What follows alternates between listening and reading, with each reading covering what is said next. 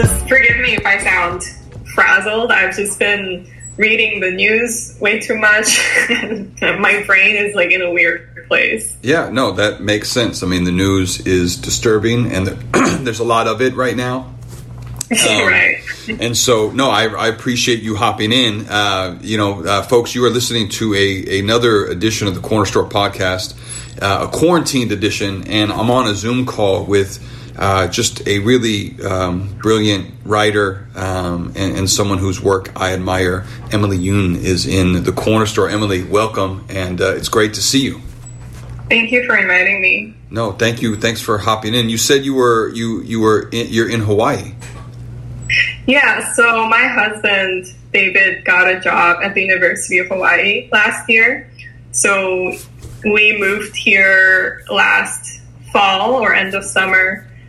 And yeah, he started teaching last fall. I've been here since March. I was in Chicago writing my dissertation, and we've been sheltering in here, and I haven't been able to go back to Chicago, unfortunately. But I plan to go back in July because we need to clean out our Chicago apartment, very sadly. Yeah. Well, so, I mean, Hawaii seems like a good place to be in shelter, but I have no idea. What has the experience been like for you during this really kind of odd time? Yeah, well, it's been a really painful and bizarre time for everybody, right? But in Hawaii, yeah, there were way fewer cases of COVID here. There continues to be very few confirmed cases. So it feels, it is very physically far from the rest of the United States, but it just feels like a different country. And I've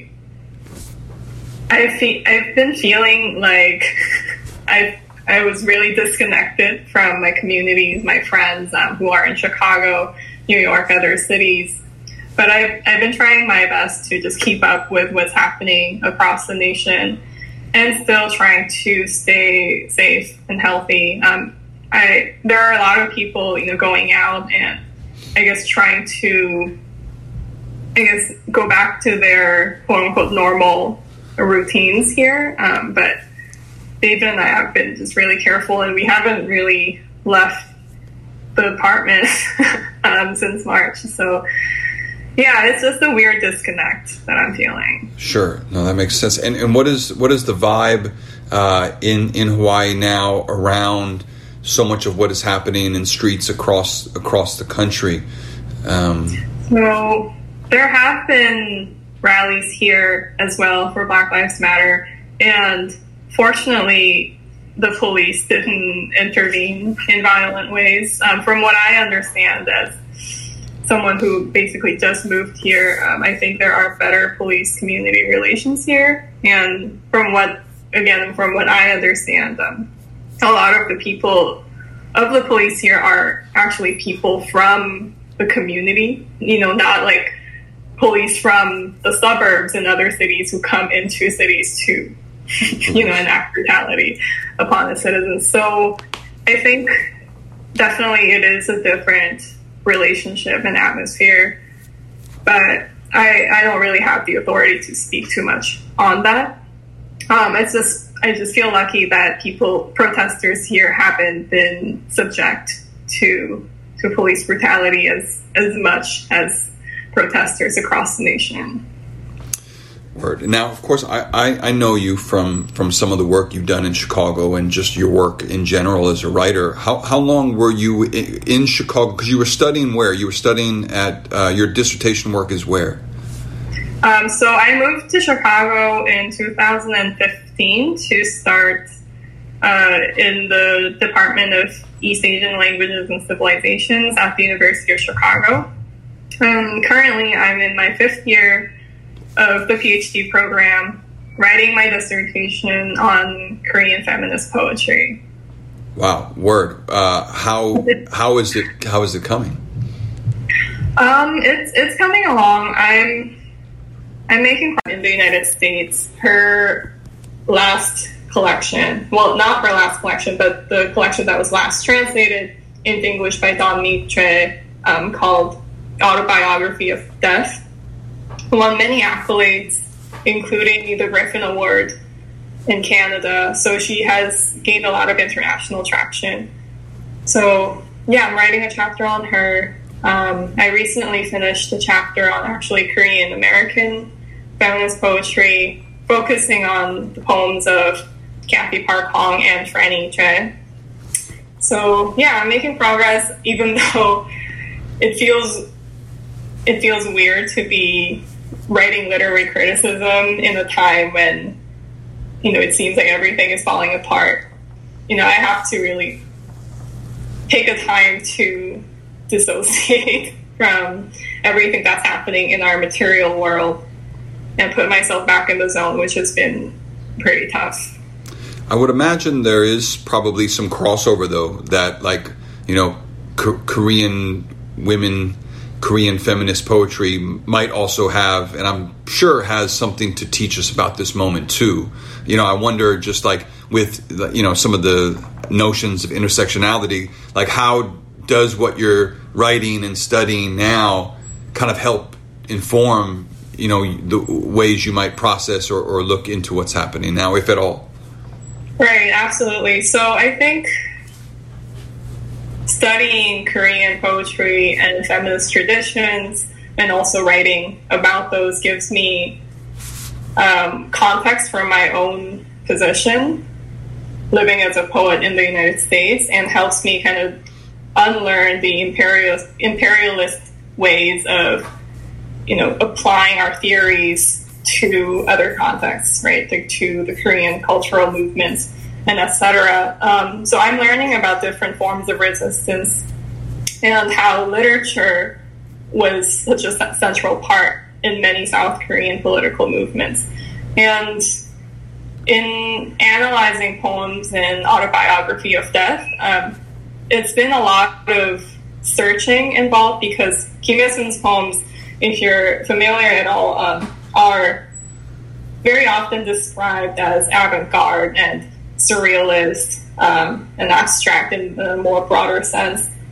And so I have to really dig deeper to see what's written between the lines and how they apply to specific Korean contexts. For example, there are a lot of poems about, I can't say a lot, right? But there are poems about specifically the ferry incident of 2014, MV Sewol, which was a ferry that sank, and the government was very late in responding to that disaster, in rescuing the people from the ferries. And that connects to like this neoliberalism of South Korean government and how it ties to the neoliberal rule of the United States and the presence of the United States in South Korea as well. So I'm just making all these connections and looking at poetry as a means to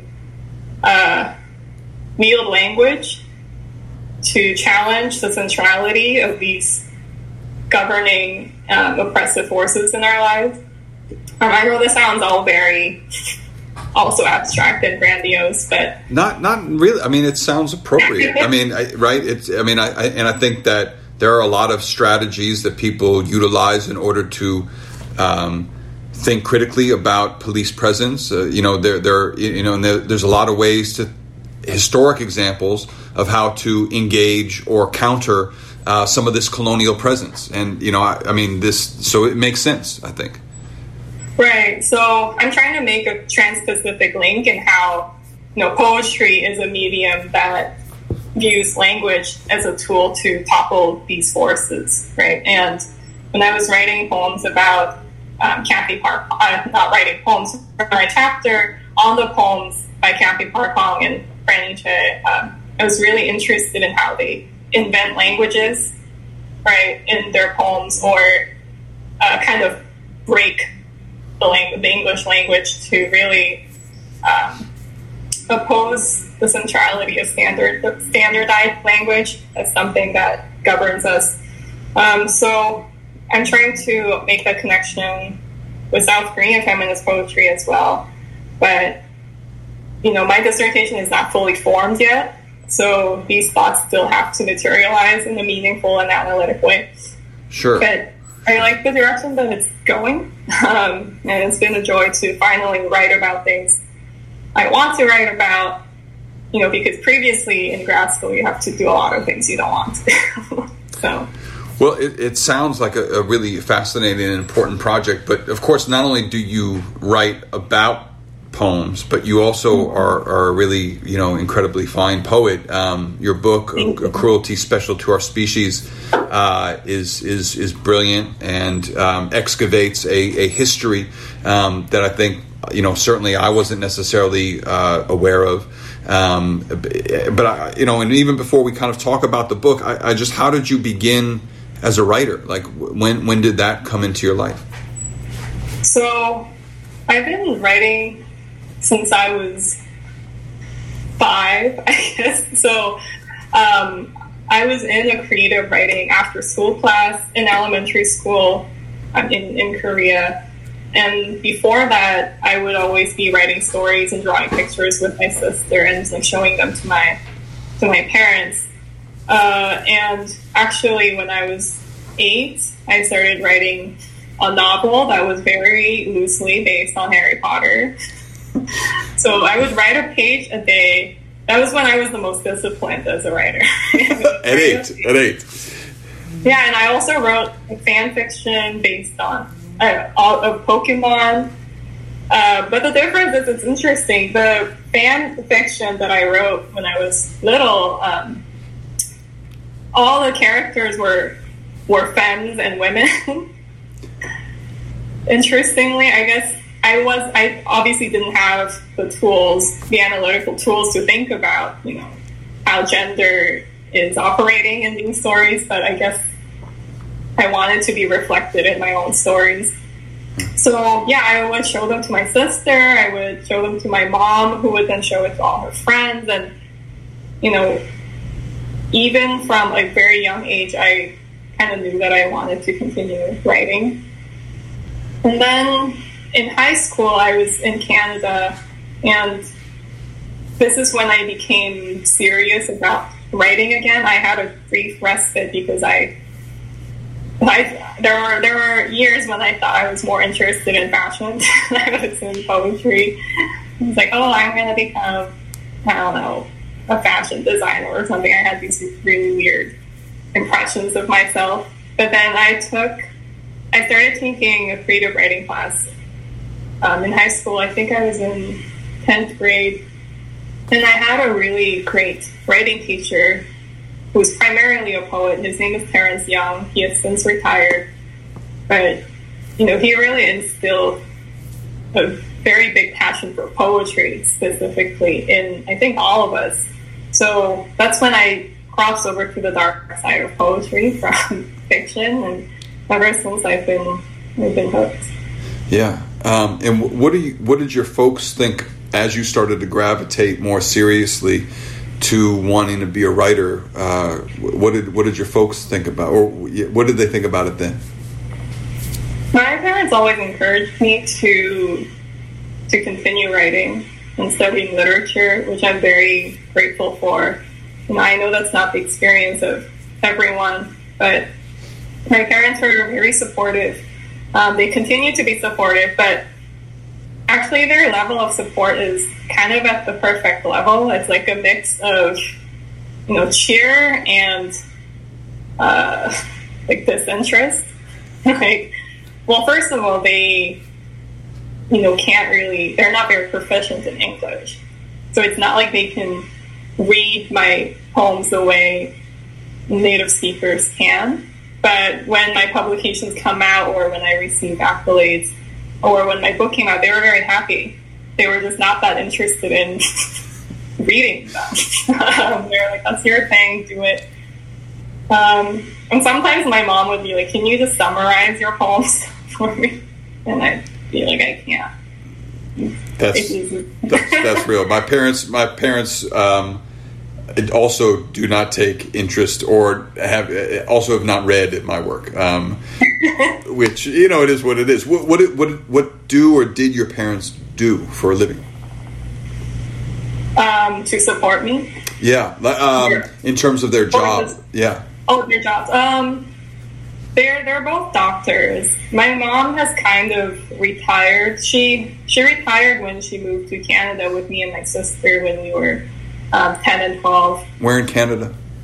We moved to Victoria, BC, which is on Vancouver Island. It's like an hour away from Vancouver, BC, by ferry. It's very close to Seattle as well. So the weather is like, and the weather and the landscape are very similar to like the Pacific Northwest of the U.S. So we moved there. My dad stayed behind as the sole breadwinner. So my mom gave up her dentistry practice to go with us, and then he has gone back to Korea. My sister also went back, so I'm the only one in North America at this point. And when my mom went back to Korea after I graduated from high school and moved to Philadelphia for college, she kind of took on a job as an animal rights activist. So she was involved in a lot of rescue organizations, organizing, founding, donating, all of the community outreach, all of that. She's not doing a lot of that anymore, but that was her thing after dentistry. My dad's a dermatologist still. Okay. Wow. And so, so you are becoming a doctor, though, in your own right, obviously. Right, like a doctor of philosophy. And I have a sense that my dad always wanted to be like a PhD, or I think he always wanted to study the humanities. He loved literature and film, music. But I think he realized, he doesn't have the talents. I don't know if it's true, that's how he thinks. And I guess when he was growing up at that time in Korea, if you were smart, you either go to law school or medical school. So that's what he did. But He really wanted to become a teacher, actually. And do you think that's part of the reason why your parents have been supportive of your foray into the arts, into the life of the mind?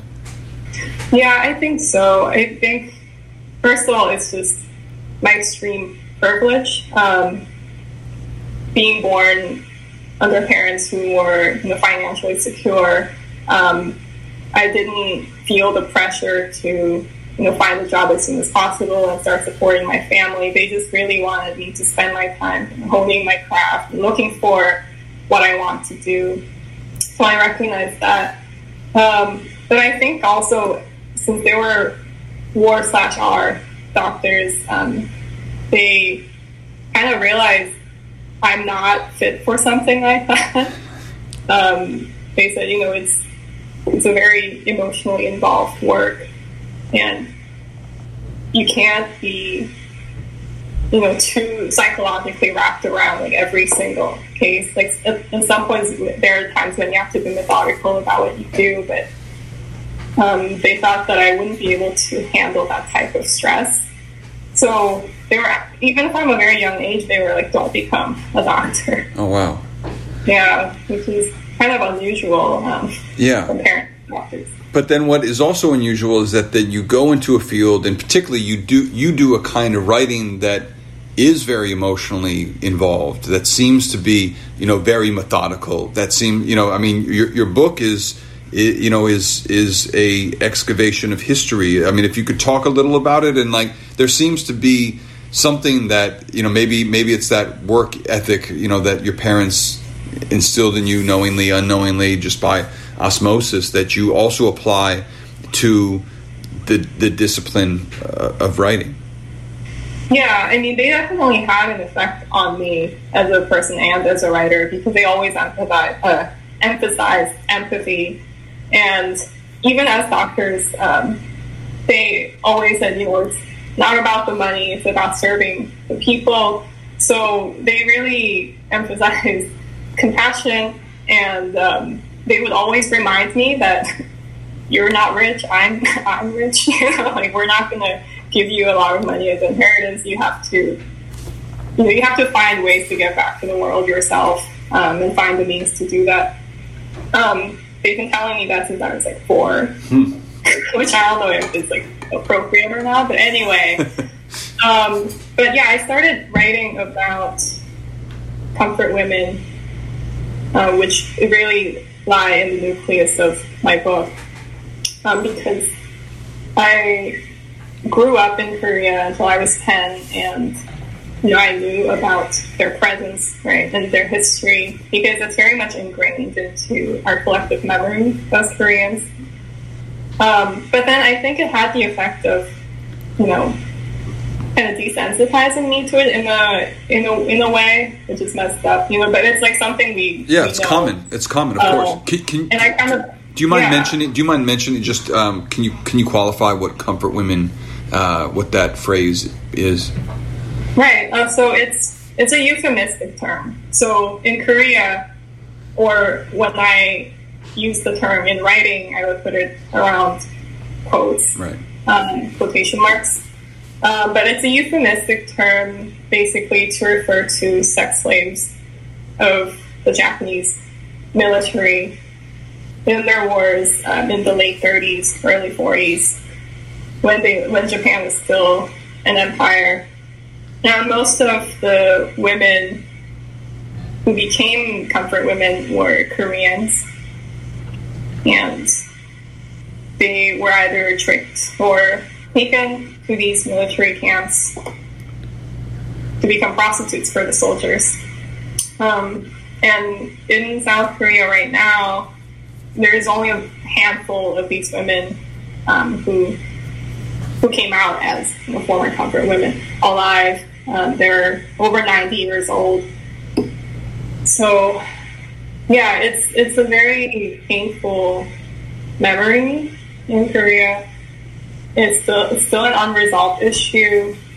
And in South Korea, actually, there's a big controversy because the biggest organization, I think that started in the 90s, the biggest organization for providing support to these women and publicizing their stories is now under investigation for how they use the donations and income. Huh. So it's a very fraught matter even now. Yeah.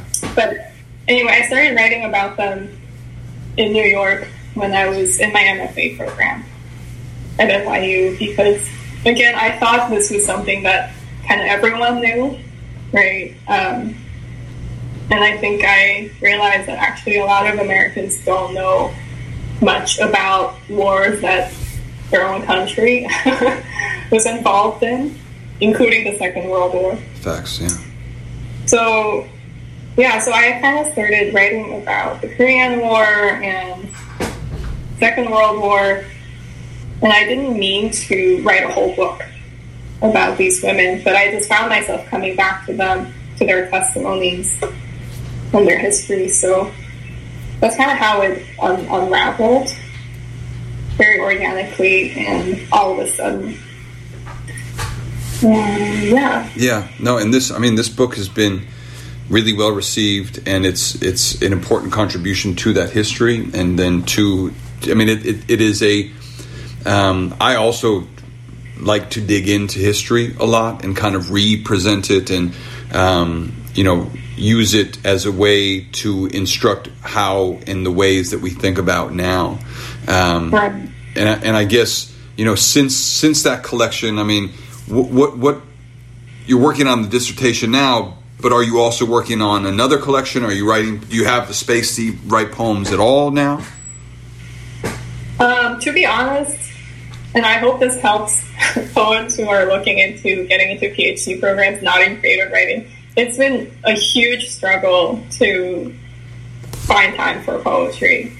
And I think I naively thought that it would be easier, that both practices would be in conversation with each other and other, realms of thought that, I just thought it would be easier, but it wasn't for me. It's still not for me.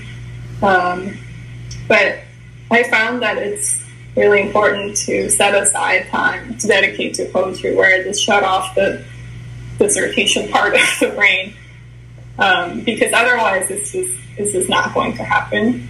So every summer I had been trying to go to like a writing retreat where I can have a concentrated piece of time, right, for poetry.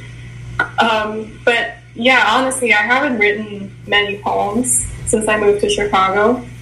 But I do have to say that, again, doing literary criticism and literary history informs the way I think about poetry and my position as a poet in society, and how we use poetry as a tool to encourage empathy, right, across cultures, across communities, across languages. So it has been really, in studying literature, has been really helpful in contextualizing myself and theorizing my own existence.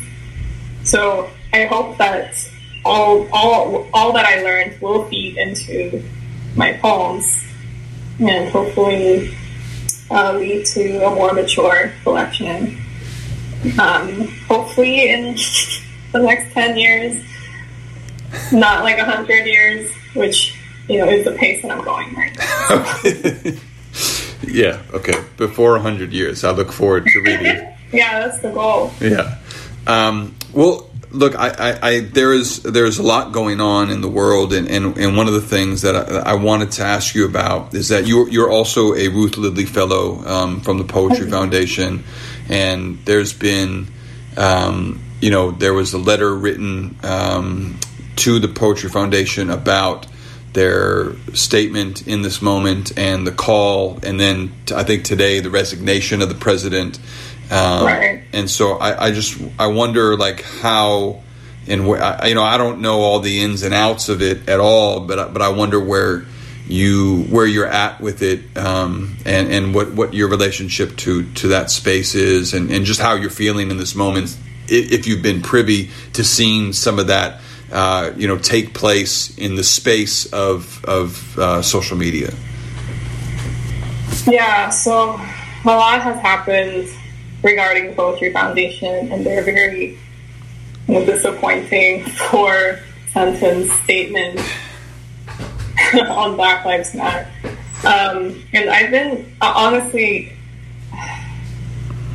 it's been really hard to keep up with all the conversations that are happening around that.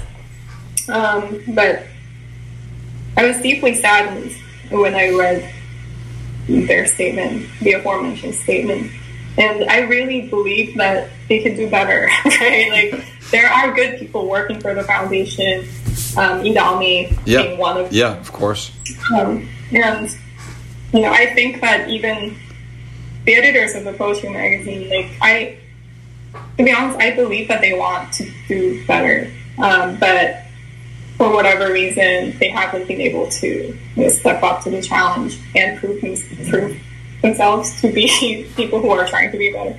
And my feelings honestly have been fraught because, like Philip B. Williams said in their letter, that we've all been complicit as people who benefited from the resources of the Poetry Foundation, myself as a fellow and a contributor to the Poetry magazine. My fraught feelings were very much entangled in a mixture of privilege, personal feelings about certain individuals in the foundation, as well as the desire to push the foundation to a better future. So I was having all these thoughts, and then a few folks in, the community of fellows, a few fellows stepped up and started drafting the letter, and then I was looped in to the process. And I'm really, really proud of the people who initiated this, and I was happy to put my signature under it. And I just saw actually before this interview that the president and the chair resigned. I was again surprised that it was such a short announcement, and then there wasn't anything else that followed. Right. The change in leadership. So I hope there is more coming. But I'm also reading other responses, like to the letter that Phil's started and the other letters, documents that started after. And also keeping in mind all the critiques that people have leveled before any of these letters were born. So I'm keeping myself educated on this, and I will continue to advocate for change in the foundation. And I think at this point, that's all I can say. Yeah. No, thank you. I mean, thank you for that, and thank you for your candor and just speaking on it at all. I know it's not easy, and you're right. I think to your point, like their 4-sentence statement in a time where empathy is at least needed, it did not seem to be present, you know. Definitely. And I was also thinking about just my, status as an East Asian woman, going to these spaces. I never felt, threatened, right? Or felt unwelcome in the same way that Black hosts might have felt, or readers might have felt. And I'm just thinking about my privilege as an East Asian person, and I'm trying my best to have these conversations with other East Asian people around me about institutional racism and what Asians should do in this time. And honestly, it hasn't been the easiest, right? Because, of course, racism against Asians exists. But I think that a lot of Asians are using that hurt to delegitimize Black Lives Matter and the fight for racial justice. So, well, isn't that one of the insidious things about whiteness, is that it divides people who would be in solidarity with one another very deliberately in order to have those fractions and in order to produce friction between communities that ought to be in comradeship with one another, but it pits them. Right. Whiteness, capitalism pits people against one another, I think, for the reason to maintain those seats and bastions of power, Right, exactly, right. Racism, stereotyping is used as a technology, right, to pit people of color against one another. And it's a very effective technology. And I've also been having conversations with my friends in Korea, and been keeping up with online discourse as well from Korean platforms. And I was very saddened to find that a lot of, media representations of Black Lives Matter focus on, the looting of, for example, like Korean stores or businesses owned by Korean immigrants, which further, again, delegitimizes this movement, right, and puts the focus in a very small part of what's happening across the country. But I'm also encouraged that there were also protests in South Korea for Black Lives Matter. I think, more people have to realize that Black people also exist in Korea. That it's not just an American issue, like something far away from us. Right. So I've been having these dialogues and learning from them as well, like what's missing.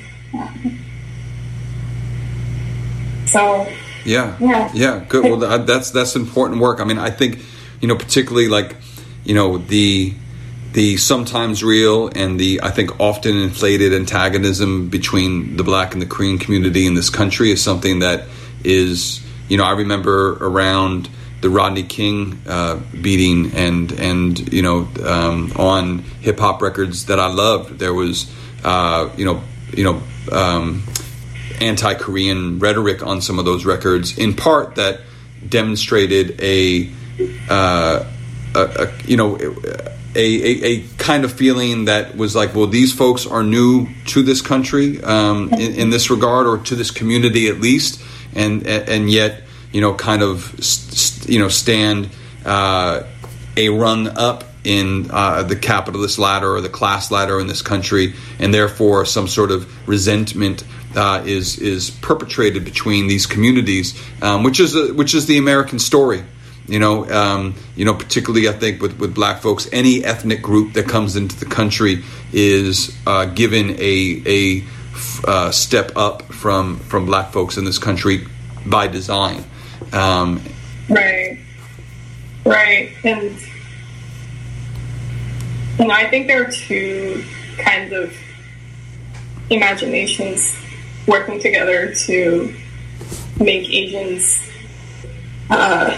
oppose Black Lives Movement, which is, I don't mean all Asians, right? Of course, I feel sad that I have to even say that, but recently online there was someone who was like, I'm too busy defending Asians to be fighting for Black people, like, to me. Oh, wow.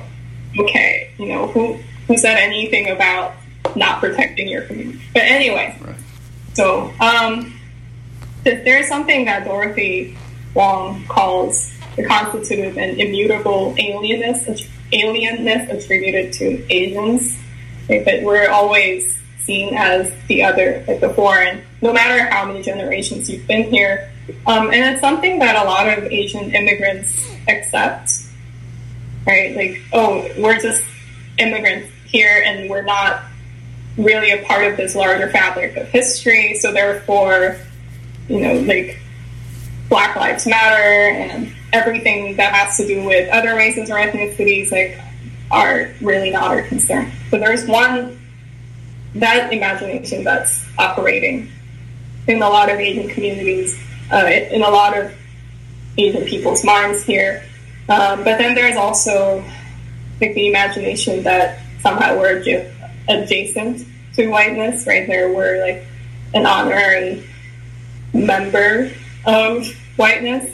And I think these two things are working in tandem to prevent a lot of Asian immigrants or Asian Americans from participating in the move for racial justice, which is very sad. But I think conversations are still developing. There are a lot of Asian scholars and activists out there who are fighting for solidarity and wider reaching empathy. And I'm proud of the organization that I work for, the Asian American Writers Workshop, that not only promotes community across Asian communities, right? Because I myself acknowledge that East Asians have been given the most visibility in conversations about Asianness. But also AAWW works really hard to also participate in advancing justice for everyone in the country. So there's work being done, and there's more work that needs to be done. And I hope I can partake meaningfully or continue to partake. Yeah, no, well, I think you are, and I appreciate you, and I appreciate this conversation. Emily, where's the best place for people to be in tune with the work that you're doing, and online, or where's a good space to get at you and learn more about you? So I have a personal website, but it's like a Tumblr site. It's all right. It's kind of funny to say, but if you just search Emily Jungmin Yoon, my website will come up.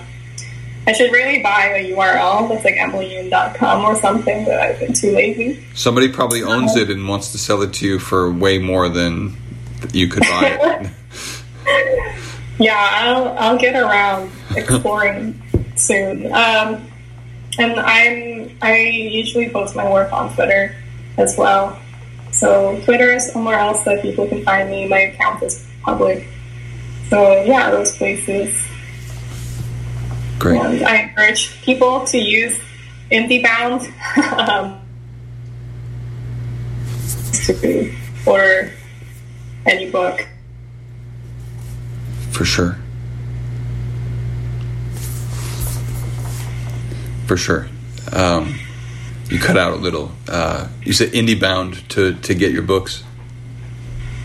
Yeah, it's just a really great system. I don't think it exists in Korea, at least. And when I was in Mexico a few months ago, someone asked me where they can find my book, and I said, do you have a version of Indie Bound here? And at least from that crowd, I couldn't find out if there was something like that. So it's like a very treasured website for me. Yeah, for sure.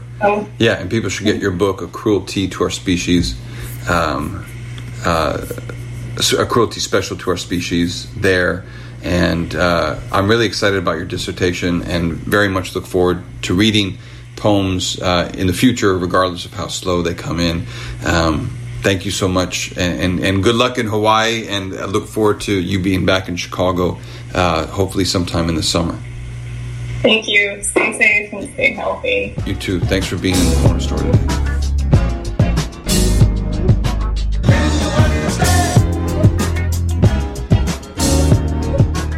Shout out our super producer, DJ Cashera. Big up boss man, Todd Manley. Thank you to our official Corner Store photog, Mercedes Zapata. Salutes to the Snack Door, Max. Also, please, y'all, follow our Instagram. It's corner_pod on IG, on Twitter.